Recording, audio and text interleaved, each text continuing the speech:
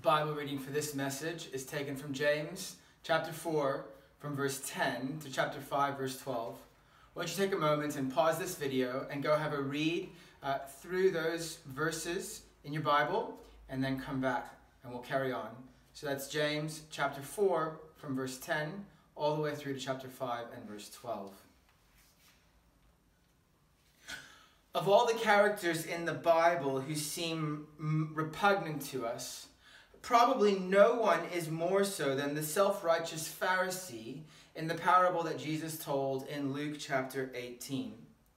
This man stood and prayed in front of anyone who would listen.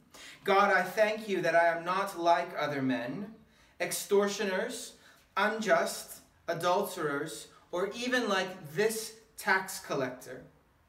But the irony is that even as we condemn him, we can easily fall into that same self-righteous attitude. C.S. Lewis said that of all sins that humans can commit, pride might be the worst of all vices. Because it comes directly from hell, he says. It creeps into our religious life by the devil himself. He wants us to be secure in our chasteness and in our bravery, or in our own self-control, and of course in our own holiness and self-righteousness. Lewis would go on to point out that pride is something that has in fact replaced vanity, and it's something that is incredibly tricky to put our finger onto. Pride is so diabolical because the proud person wants no praise from others. For why should they care what this rabble thinks or says about them? Why is it that God detests pride so much? Why is it that he can say, that James can say in 4 verse 6, quoting from the Old Testament, God opposes the proud, but gives grace to the humble? Is it not because God is trying to make us humble in order to make the moment possible where he can finally break into our lives, break past our own self-righteousness, and help us to see our desperate need for him? Lewis would go on to say that God is trying to take off a lot of silly, ugly, fancy dress in which we have all got ourselves up into and are strutting around like the little idiots that we are.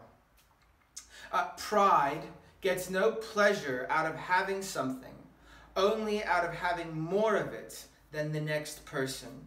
It's the comparison that wells up within us in our own pride that makes us proud. The pleasure of being above the rest. That is what pride is. And what we need to understand about this pride is that once that element of competition is gone, once it is removed, it is only at that point that our pride is taken away and removed from us. You see, James rightly understands that if we want to be a deeply transformed people, if we want to get to the hearts and what's going on inside of our hearts, we have to think deeply and carefully about how the gospel transforms our pride, kills our pride, and what the gospel replaces it with. You see, sin is something that runs through all of us. Pride is something that runs through all of us. And not only does it run through all of us, pride runs through every single part of us. Pride has a way of featuring in every single area of our lives. And so this morning we're going to consider 3 areas that pride features in heavily and that stop this deep relationship, this transforming relationship that God has brought us into. It gets in the way of that. We're going to think about it under 3 headings: pride and our words, pride and our plans, and pride and our wealth. So firstly, James chapter 4 and verses 11 and 12. Brothers and sisters, he's going back to this tongue, keeping a tight rein on the tongue. That is true religion. Brothers and sisters, do not slander one another. Anyone who speaks against a brother or sister or judges them speaks against the law and judges it. There's something that being judgmental towards another does for us that makes us feel good about ourselves. Judging, though, is part of what James refers to as spiritual adultery. Judging is like having an affair. It puts me up and it casts that other person down. It puts them down and raises me up into an exalted status while removing from them an exalted status.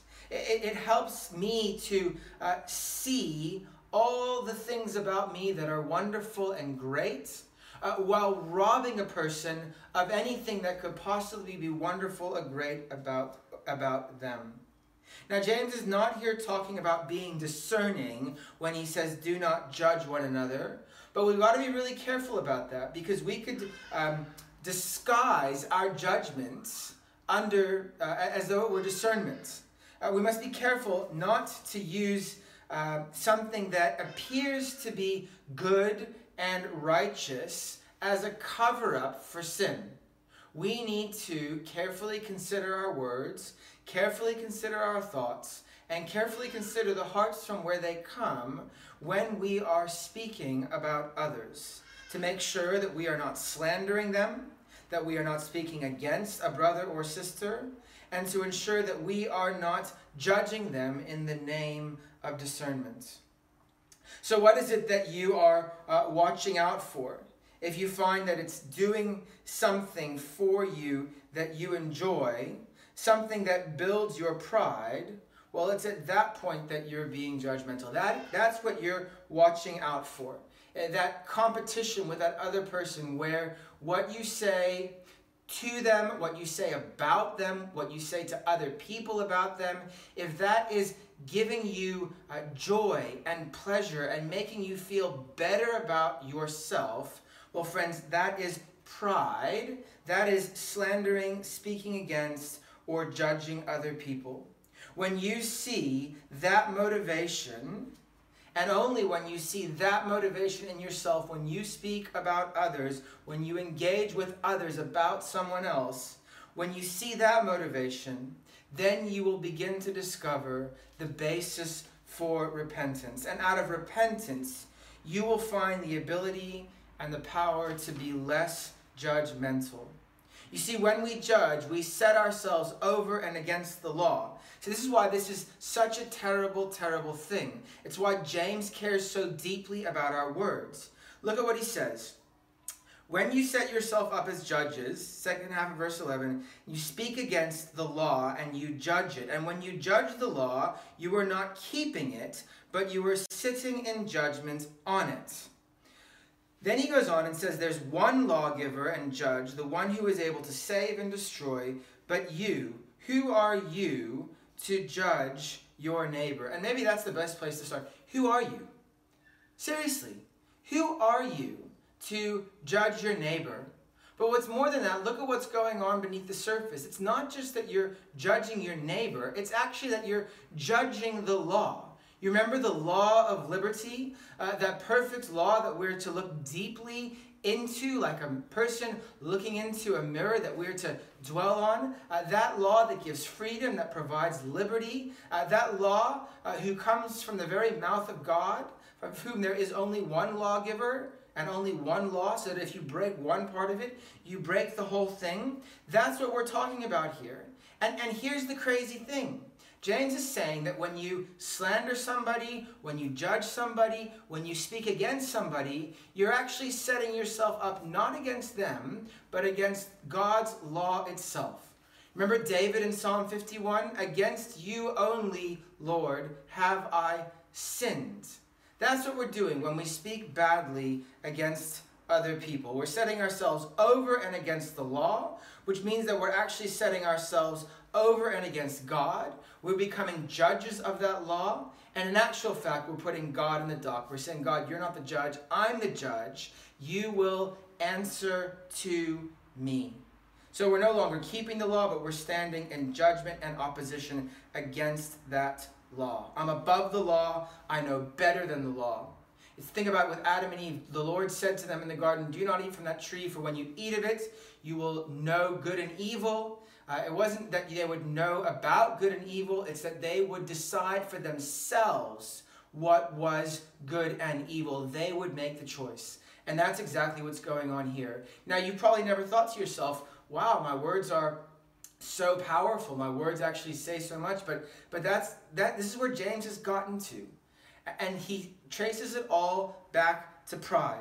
So verse 10 of chapter 4, we started there because God says, humble yourselves before the Lord and he will lift you up. And James is now talking about the opposite of doing that. Doing this is not humbling yourself before the Lord. It's raising and exalting yourself up. It's using our words in prideful ways that in fact are shameful ways. There's one lawgiver and one judge. And what we need to understand in that question of who are you? Well, who is that lawgiver and who is that judge? He is the one who is able to save and destroy. So who are you to judge your neighbor?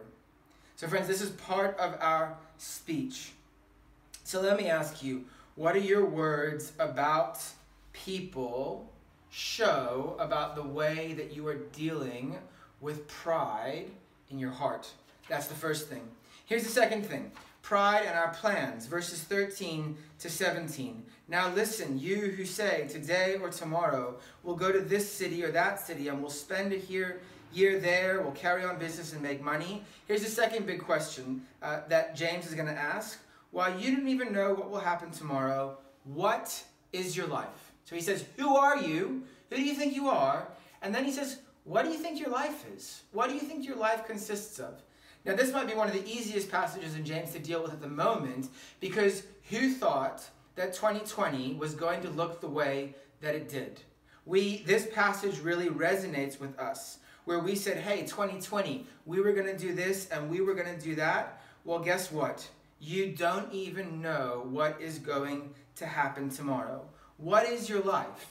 And the nice thing is that James actually answers that question. He says, you're a mist. It appears for a little while and then it vanishes. And that's the thing about mist. I don't know if you ever noticed, like you're driving along and you drive into mist and then the mist is gone and you kind of forget. Like when was the last time you remember being in mist?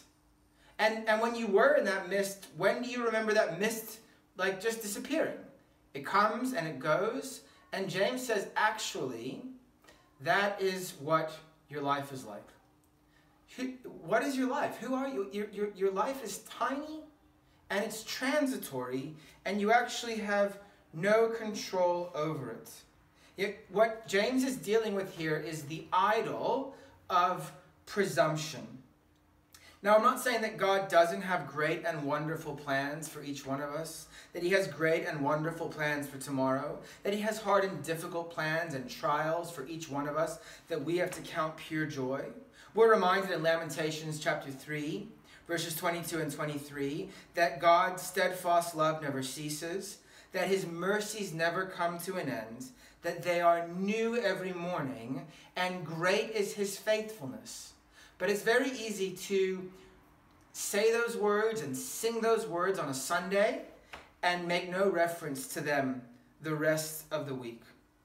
You see, that way of thinking about life, that God's steadfast love never ceases, that his mercies never come to an end, that they are new every morning, that is the framework by which we have to build our life and think about our plans. So we say them on Sunday, but the pride comes in on Sunday night, in fact, when we start making our plans, when we start making our goals. This is what I'm going to do. This is my bucket list. This is what I want to accomplish. This is how much money I'm going to make.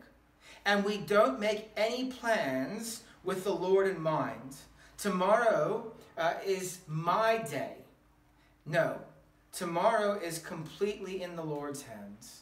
Proverbs chapter 16, verse 1, 16, verse 9, man makes his plans, but the Lord determines his steps. And so when a tiny and temporary person thinks that they control time and space, that person has moved into an incredibly dangerous place of pride and spiritual pride. So friends, beware of Sunday Christianity. Beware of singing "How Great is Our God" on Sunday and then going into Monday and move into an environment where God appears to be completely irrelevant, where his word just sits on the bookshelf. You have to make a decision. Either he governs the weak and the world, or else he is just nobody and little. So who is God to you when it comes to your plans? Does he govern the weak and the world, or is he a nobody and little? We need a special grace to wake up on Monday and see God's sovereign power in everything. Instead, verse 15, you ought to say, if it is the Lord's will, we will live and do this and that. Now, he's not saying you need to, if it's the Lord's will, if it's the Lord's will, and go around always saying, if it's the Lord's will. Saying, to echo Proverbs, yes, you might make plans, but the Lord's going to determine your steps. And so when you make those plans, does he feature? Is he a part of them? Do you make those plans recognizing that if they come to fruition, he blessed them and made them happen? And if they don't, it was his hand that was against them, and he was doing that because he was somehow working things out toward your ultimate good, your ultimate treasure.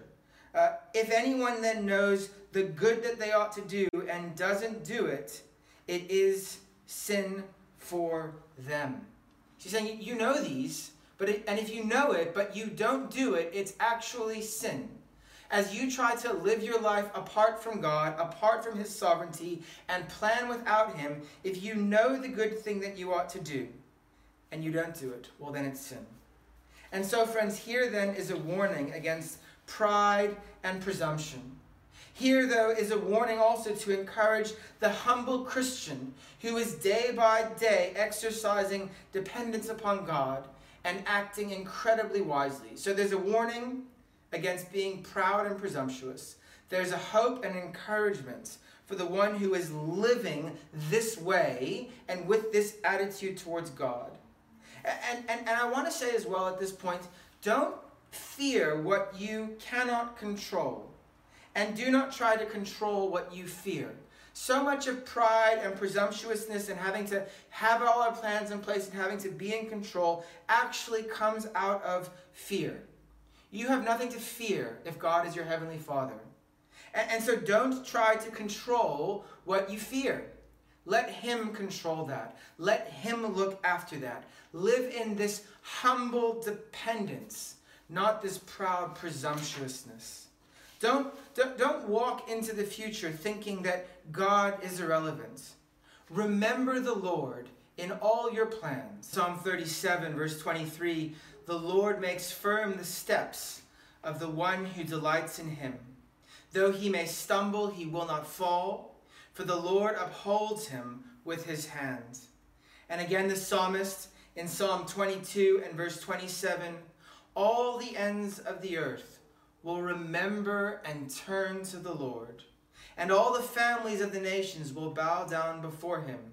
For dominion belongs to the Lord, and he rules over the nations. The third area that we see pride working itself out in is with our wealth.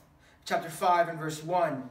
Now listen, you rich people, weep and wail because of the misery that has come on you. Your wealth has rotted and moths have eaten your clothes. Your gold and silver are corroded. Their corrosion will testify against you and eat your flesh like fire. You've hoarded wealth in the last days. Look, the wages you failed to pay the workers who mowed your fields are crying out against you. The cries of the harvesters have reached the ears of the Lord Almighty. You have lived on earth in luxury and self-indulgence. You have fattened yourselves in the day of slaughter. You have condemned and murdered the innocent one who was not opposing you. Now, just to be clear, the Bible is not against wise planning. It doesn't demonize it, but it also doesn't turn it into an idol. The Bible also never demonizes a class of people. However, unlike the world, it also never idolizes a class of people. I think James is really expounding on Jesus' words in the Sermon on the Mount in Matthew chapter 6. Do not lay up treasure on earth, where moth and rust destroy.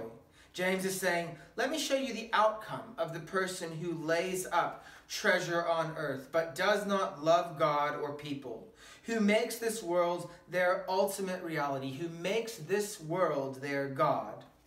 He says, firstly, verse 1, it's not good. Weep and wail because of the misery that is coming upon you. He says it was for nothing that you did all that you did, because in the end it rotted, it was eaten, and it has corroded. He then goes on and says that in actual fact, not only was it for nothing, but it testifies against you and it destroys you. The corrosion will testify against you and eat your flesh like fire. Wealth, when we serve it, actually has a way of destroying us. And there are countless stories that speak to this in our world that some of you will know personally.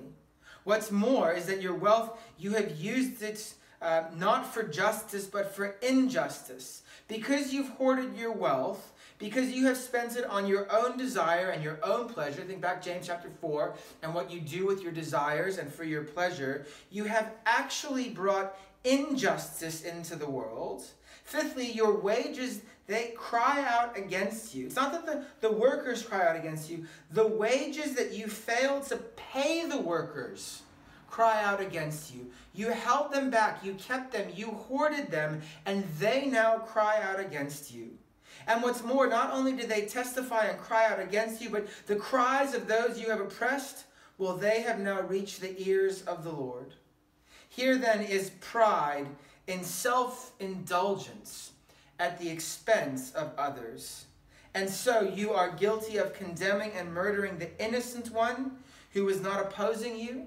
That may have been the workers that James is mentioning here, but it also and equally might have been Jesus himself, the innocent one who came to save them, who came to rescue them, who wasn't opposing them, but they have in fact murdered him, putting him to death on the cross.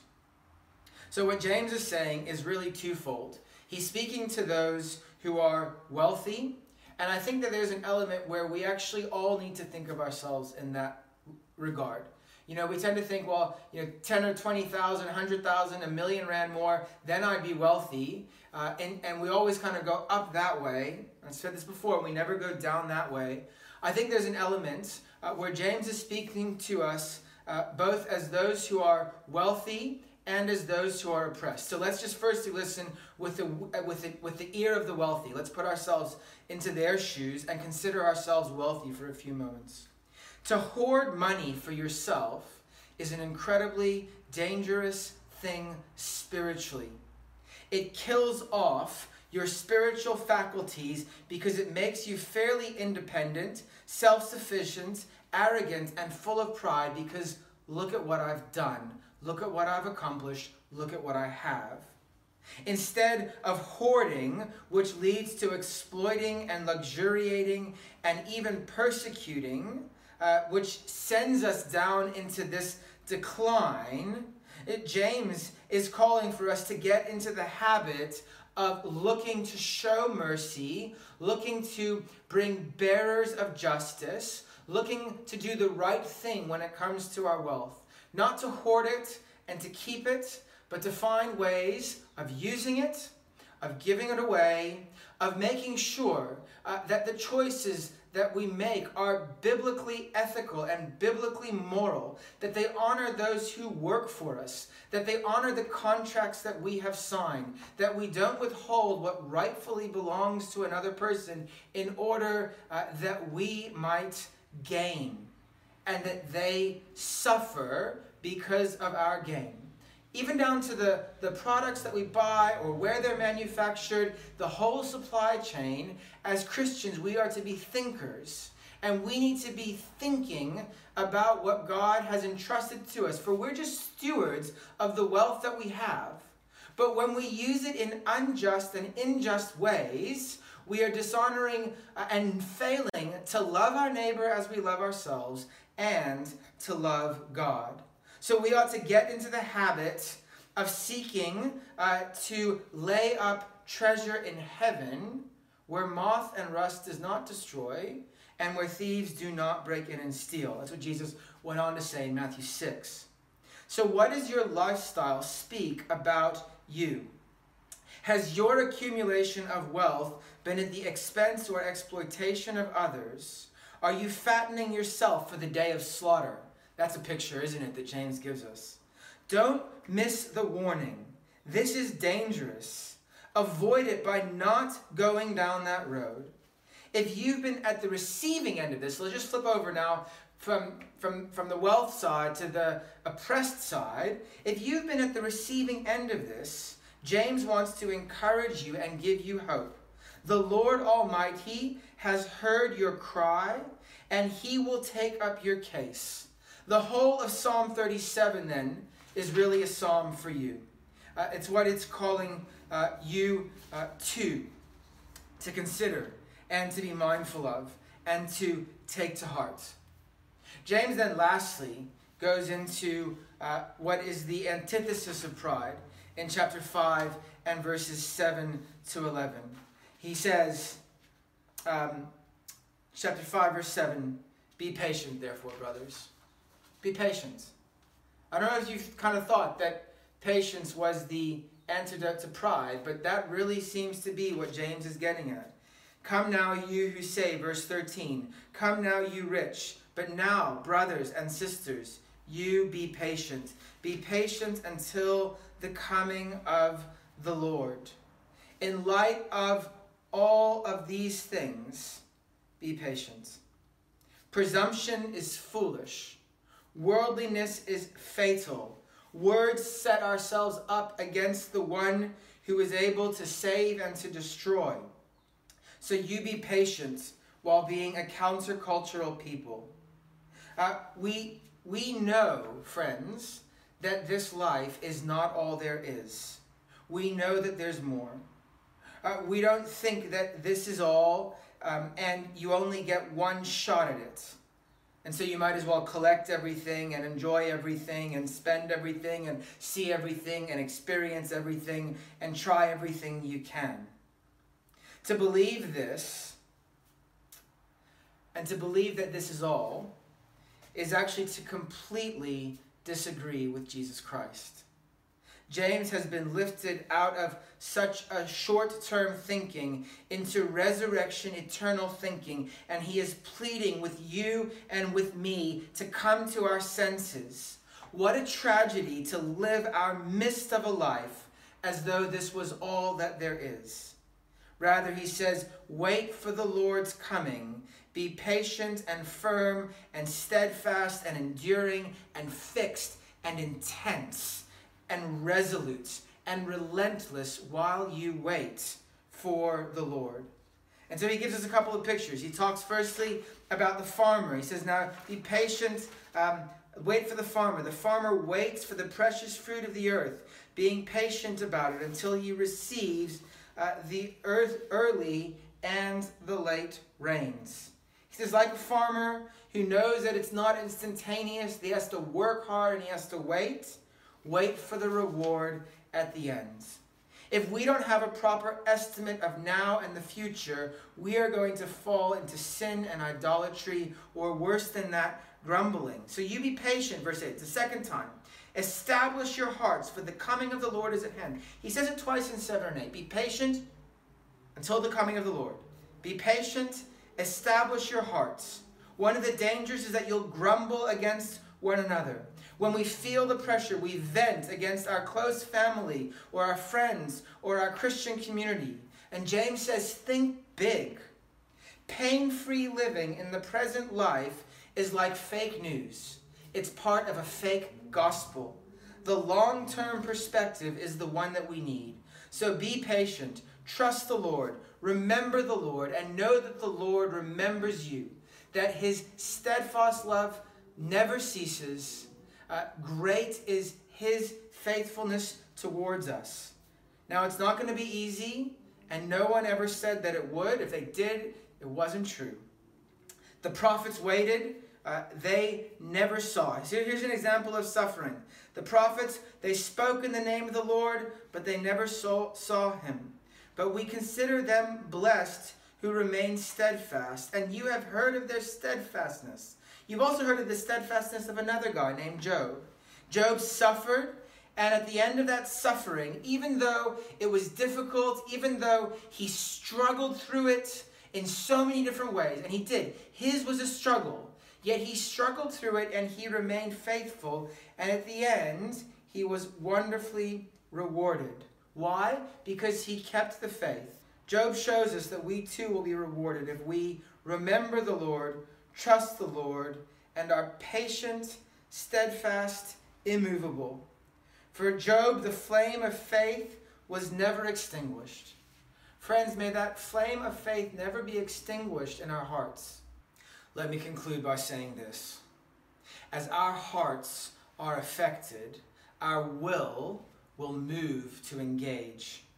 So what is your will engaging in? When you look at your words and think about them, when you consider your plans and the way that you make them, when you take a look at your wealth and the way that you are acquiring it and employing it and using it. In 1 John chapter 2 and verse 16 we read, "For everything in the world, the lust of the flesh and the lust of the eyes and the pride of life comes not from the Father, but from the world." Jesus humbled himself when he came into this world as a human being, and he did not retaliate or make threats. Rather, he entrusted himself to the one who judges justly. He himself bore our sins in his body on the tree. The short term might have its challenges, but the long term will be great and glorious. And the timeline that the Bible sets out could not be clearer. First the cross, and then the crown. First the hard work of the farmer, patient, steadfast, and immovable, and only then the harvest. Friends, you cannot have everything in this world now. Don't believe the lie. But you can have it at the harvest, for there the Lord is keeping it for you in a place where it cannot be lost or stolen or destroyed. But when he comes, will he find faith in the world? Will he find faith in your heart? This is what he's looking for. Isaiah 66 and verse 2. "This is the one to whom I will look, he who is humble and contrite in spirit, and trembles at my word." When the Lord comes, when the Lord looks deeply into your heart, is that what he sees? One who is humble and contrite in spirit, and who trembles at his word.